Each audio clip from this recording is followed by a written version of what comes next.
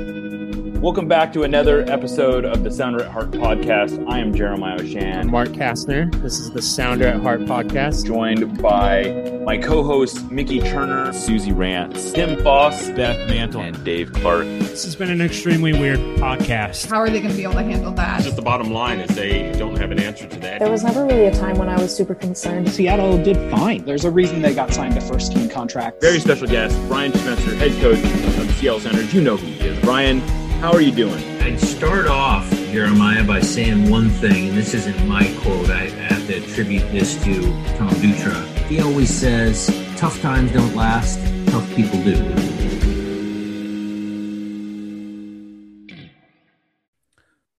Welcome back to another episode of the Sounder at Heart podcast. I am Jeremiah Oshan. Joining me today, very special guest, Herculez Gomez, former Sounder, ESPN analyst, ESPN commentator. You know Herculez Gomez. How you doing, my man? Good. Well, I'm excited to have you on. We talked before the León series. I wanted to have you back to talk Pumas. One of the things that caught my attention, you and Sebastian Salazar were talking on Football Americas, and you basically called the Sounders favorites in this, which sounds like a crazy idea for an MLS team to be favored over a Liga MX team. But, you looking at the data, I think it's well supported. Yeah, absolutely. Don't be afraid to be called favorites, to consider yourselves favorites, because you are, at least on paper, Right. It doesn't matter what the paper says at the end of the game. Once that little round ball starts rolling around on that floor, it's a different story. But Seattle, without a doubt, should be considered favorites. Player personnel, actual moments, individual talent, I would say recent history, et cetera, roster makeup, whatever you want to call it, whatever you would like to dive into, they're considered favorites. Right now, Pumas is a team that it's fallen on financial hardship. I would say the last 7, 8, maybe decade, 7, 8 years, and if not decade, you've seen a shift in the way that Pumas operates. And Pumas, which is historically considered one of the top, 4 teams, Los Grandes, these big teams, like you hear the Big Six in England, in the Premier League.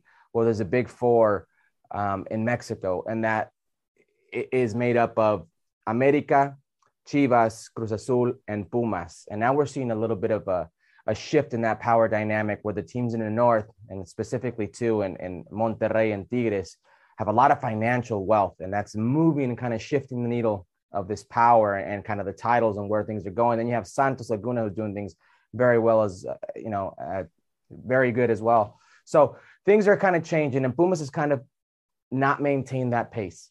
I believe their last league title was maybe 2010, if memory serves me correct.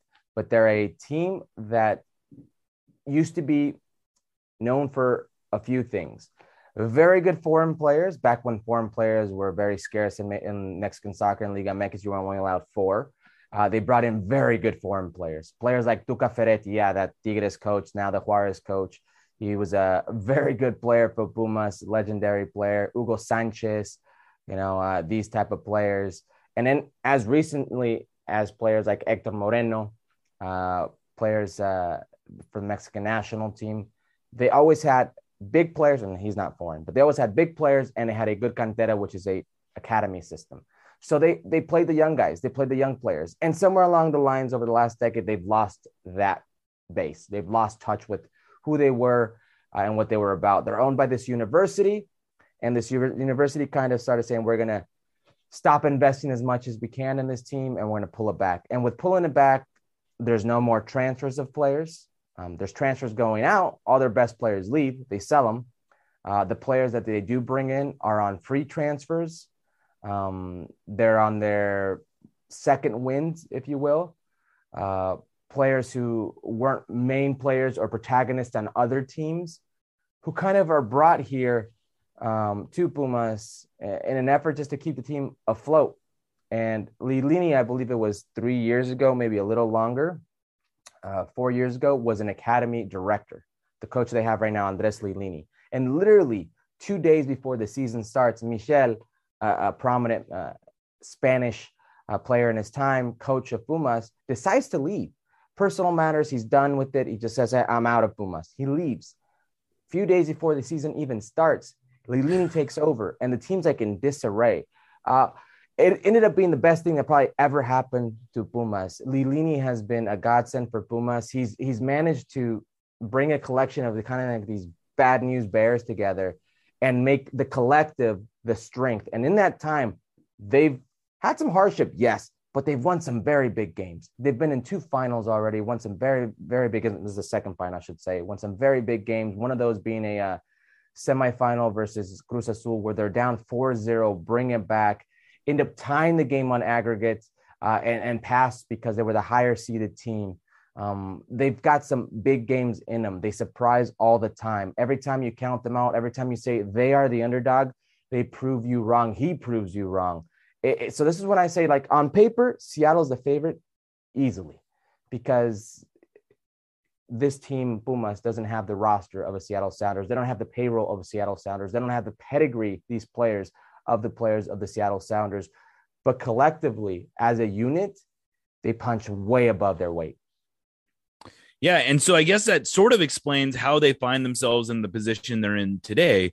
They, of course, had one of those big comebacks against New England Revolution. They lost the first leg 3-0. They looked like they were completely out of it. And then they come storming back and they end up winning on penalties. And then, of course, they beat Cruz Azul, who I don't know that we really appreciated it here. That's a huge win. That was a big rivalry for them, right? Yeah, it's a huge rivalry. It's a derby. Capitalino right there. They're both in the same city. 2 massive and rabid fan bases. That one didn't come as much as a surprise to me. And I had Cruz Azul as my favorite in the tournament. I thought they were going to win. But about a week before they actually had the matchup versus Pumas, a lot of their key players were out and not available for that series. And once that happened, once I saw who was not there, I was like, this is not good for Cruz Azul. Pumas is gonna do what they do, and they're gonna edge by them. And they did very well. Jesus Corona, and many will point out to his age and be like, how is a 40-plus-year-old goalkeeper so important to his team? But imagine that. He's that important to his team. Escobar, the center back, outside back as well, who was one of the leading goal scorers of their team, out. Charlie Rodriguez, who was a central or focal piece for Juan Reynoso's team, who comes in from Monterrey in a swap for Luis Romo, revitalized his career. All of a sudden, he's this player that on both ends of the field is massively producing. I think he had like 6 goals and 6 assists combo through both club competitions. He was that important of a player. So once that happened and you see kind of who's out there, and no more Jonathan Rodriguez, no more Cabecita for Cruz Azul, you kind of saw the writing on the wall. And Pumas, I mean, they're a different team in this cup. The one thing people don't realize is sometimes, and you see it when you see cup competitions abroad, there are 2 different teams. There's a form of one team in league play, and there's a form of one team in cup play. Actually, the Seattle Sounders could attest to that. Yeah. That's exactly what it is. And they're very good in cup play right now. Dineno is 2 different people. This forward that they have is 2 different people. Juan Dineno is 2 different people in his club form for league and his club form when it comes to this cup. I mean, it is night and day. So once you saw that, they're more than capable of pulling upsets to any team in this continent. So you mentioned Dineno. He's got, I think, 7 goals during this tournament. What kind of player is he? Is he how worried should the Sounders be about him? It seems like that's probably their danger man. Yeah, I would say he's the danger man for finishing off pieces or finishing off plays. He's a very good forward, very complete. He's got good size to him. He's got soft feet. He combines very well. He attacks the space. He's very mobile for his size. And he's very good in the air. He's also very attentive to errors in the way that Raul is. Raul Diaz, like he's roaming in and around the box, and it's just like, if you're a defender, you can't not be with him at all times. You can't not let your guard down. You can't not have a bad touch because he will pounce on it. He's very much that type of forward as well. He's a danger man at finishing it off, but I really think the danger man for Pumas is actually their right back, Alan Mozo. he's a guy who's not really getting a lot of his due with Tata Martino right now. But he's the leading assist man in Mexico amongst Mexican players. He's a menace down that right-hand wing, the right-hand side. He strikes a very good ball. He's very good at attacking spaces. He's very good at finding players, whether it's to their feet or their head. He's got a good footballing brain in the final third, in attack. He's a liability defensively. He's a player that leaves a lot of space behind him. He's a player that doesn't defend very well, but everything else, if we're talking about attacking wise, he's probably the danger man for me. That's a lot of where their creation comes from. And so speaking of defense, one of the big absences, it seems, for this first leg is Arturo Ortiz, who picked up a second, I think was it a red card or a second yellow against Cruz Azul, but he's suspended for this game. He's been, my understanding, he's been basically their best center back, maybe for the year, but certainly throughout the tournament. How big of an absence is that? Well, if you look at what he does on both sides of the ball, he's a huge absence because he actually gets on the end of a lot of set pieces. He's one of the stronger players on set pieces, and he scored quite a few amount of goals for being a center back. He's a player who not too long ago was playing second division football in Mexico. Long and forgotten. One of these players that I just mentioned that Pumas, brings in and kind of gives like a second opportunity to, and he's made the most of it. I mean, he's called up for the Mexican national team in this friendly versus Guatemala precisely because he's not going to play the CONCACAF Champions League first leg. He's a very good player, but it's been this way for Pumas for I don't know how long, where they're missing a player. A player's injured, and it's the next man steps up. Kind of like it's been with the Seattle Sounders, this mentality of next man up, mentality, except that's who they have. They don't have the luxury of having a deep roster. Right. That's why when they have a run of form, when they have illness and injury, they can get in trouble, but they seem to just punch above their weight. But Ortiz is a big reason of why they've been doing so well. They're by no means a defensive team, though. They are a team that affords you spaces. They're just a team that's always in it.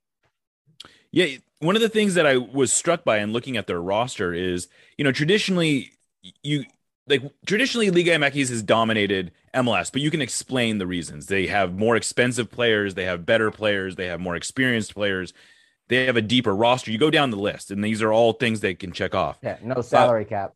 No salary cap. But when you compare Pumas and Sounders, you can kind of throw all that out the window because the Sounders have the advantage almost across the board. The most notable, I think, of that is in the roster depth, where once you get beyond the starters, it looks like these are mostly younger players that don't have a lot of experience, whereas the Sounders do bring some veteran experience off the bench. Yeah, Rubalcaba would be an example of that. I mean, a year and a half ago, he was playing high school soccer in Southern Cal, and he comes on and he's been one of the most important players, this Mexican-American kid. He's got 3 goals, I believe, in the season. So they're getting production out of everywhere. When Sebastian Salcedo is healthy, he's been a very important player. They're just a team. If I can explain them the most simple possible way, it's that prize fighter that you don't want to leave around. You could be winning points wise, but you don't want to leave them around in the later rounds because he's matter got that how knockout punch. Yeah, he's got that knockout punch, and that's who they are. I called their game against New York City in the Leagues Cup, and it was a crazy atmosphere game. And what I mean by that is, I'm sitting at my home in my home setup, and I'm calling the game, and there's a rainstorm and thunders and a thunderstorm and whatnot, and the game gets, suspended for, I believe, an hour and a half, 2 hours, resumes again. New York City's dominating them. They just can't finish.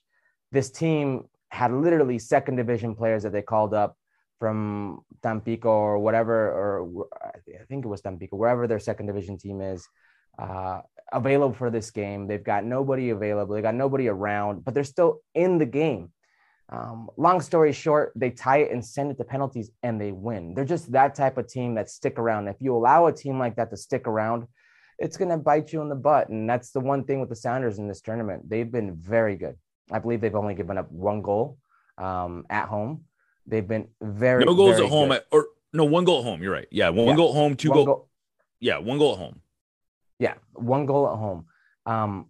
But if you look at the amount of opportunities that they've wasted, how wasteful the Sounders have been in front of goal, even though they win 3-0, even though they're scoring multiple goals, even though it's been a rout, whatever the case may be, you always leave the game at Lumen Field with the sense that the Sounders could have done a lot more damage. I don't think this is a team you can afford to leave around. Evidence of that, Pumas versus New England. So make of it what you will. They're a team that's very dangerous. So one of the other sort of X factors I'm curious about going into this one is the Sounders have been able to sort of set up their MLS has worked with the Sounders to set up their schedule in a way that, makes it as optimal as possible. They don't have to play a midweek game between the two legs. They have a game on the West Coast in San Jose on Saturday, but then they're able to sort of like have a normal cadence to the game. Pumas, on the other hand, are fighting for their playoff life. This is the end of the Liga MX season, so I think they have 2 games left in their regular season. They are sort of on the verge of qualifying for their playoff. They have a game against Chivas this weekend, and then they have another game against, I think, Pachuca midweek between the two legs. How big of a factor is that? And is this a team that is going to have to make some choices, or are they just going to throw caution to the wind and use starters all the way through for all 4 of these games? So as of tomorrow, which we are on the 22nd, so as of the 23rd, they will have 4, 8. They'll have 4 games in 12 days. And they are currently sitting in 11th with 19 points, Leon 19, and Toluca, who's in 13th, 18. Only 12 teams make it through to the dance. 8 of those being repechaje, like wild card, 4 directly. So they'll be fighting for one of those that'll be in the wild card. By no means will it be easy. Chivas is undefeated since they fired Michele Año. So that'll be a difficult game. And Pachuca is the league leader right now. So they definitely will have a decision to make. I just think the position they are in as a club, this tournament, CONCACAF Champions League, makes them relevant, makes it well worth it. Could change a lot of their fortunes as far as sponsors, as far as money being invested into Pumas, et cetera, et cetera. So, yeah, they do get thin with their depth. Absolutely. But I cannot stress enough how much this team is used to that. I've sat here for the last 2 years, 5 days a week, talking Mexican football, talking Liga MX in Spanish for ESPN Deportes. And I can't tell you how many times I've counted Pumas out and how many times they have proved us wrong. Andres Lilini is one of the most respected managers in Mexican football right now for that very reason.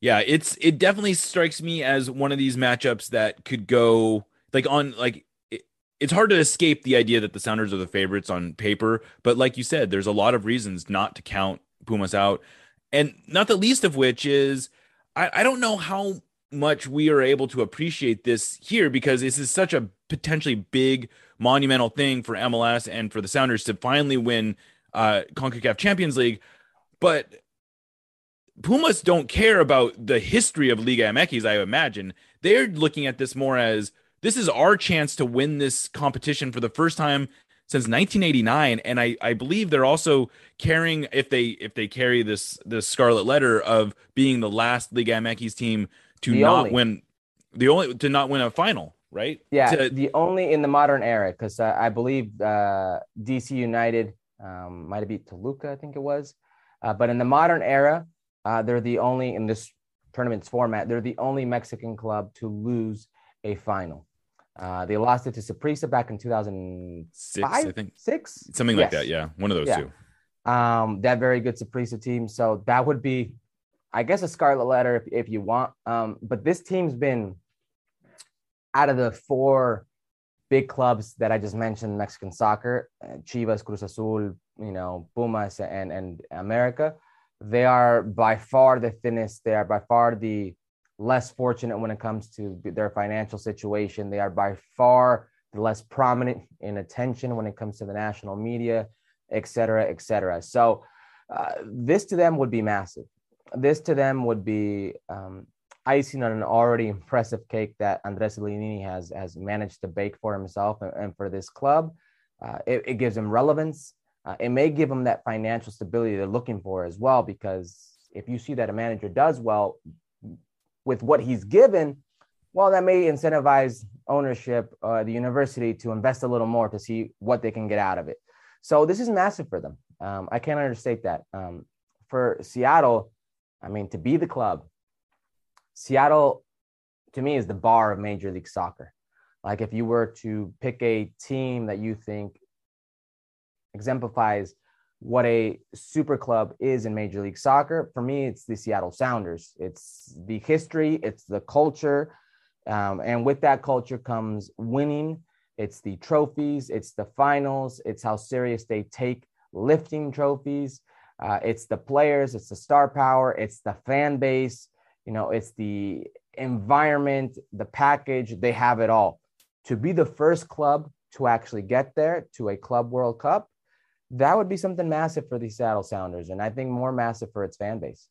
Yeah, and I mean, and bias aside, I think there is a fittingness to it that the Sounders, who have put in all the sweat equity that they've put in to get to this point, it's not like they turned it over and suddenly they're here. Like, this is a 13-year project that they've been working toward, that they've been talking about, frankly, since 2010, when they first started playing those friendlies against Barcelona and Chelsea.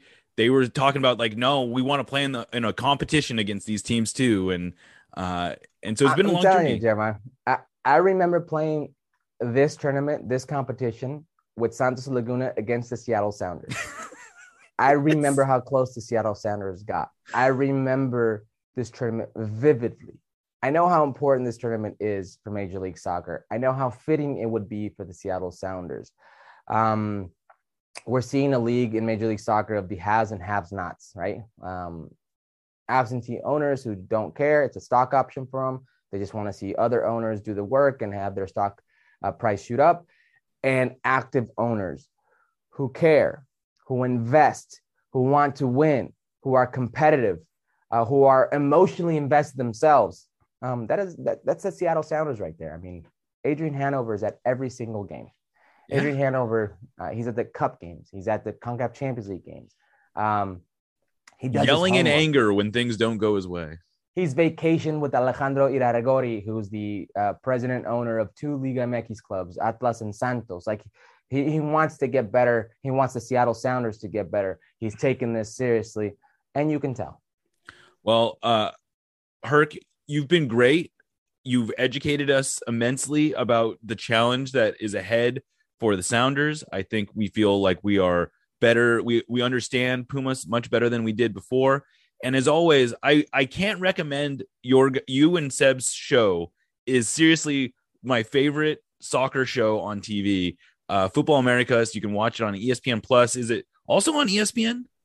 No, just ESPN Plus, and it's in a podcast version as well, or form, and all over YouTube as well. I appreciate everybody watching. Honestly, long time coming. We wanted this type of show, and it's for the fans. So let's keep it going, because we're going to be in Qatar and we're going to be here for a long time. Awesome. Well, thank you for doing this, and we'll catch you next time. I'm Jeremiah Oshan, and this is the Sounder at Heart podcast.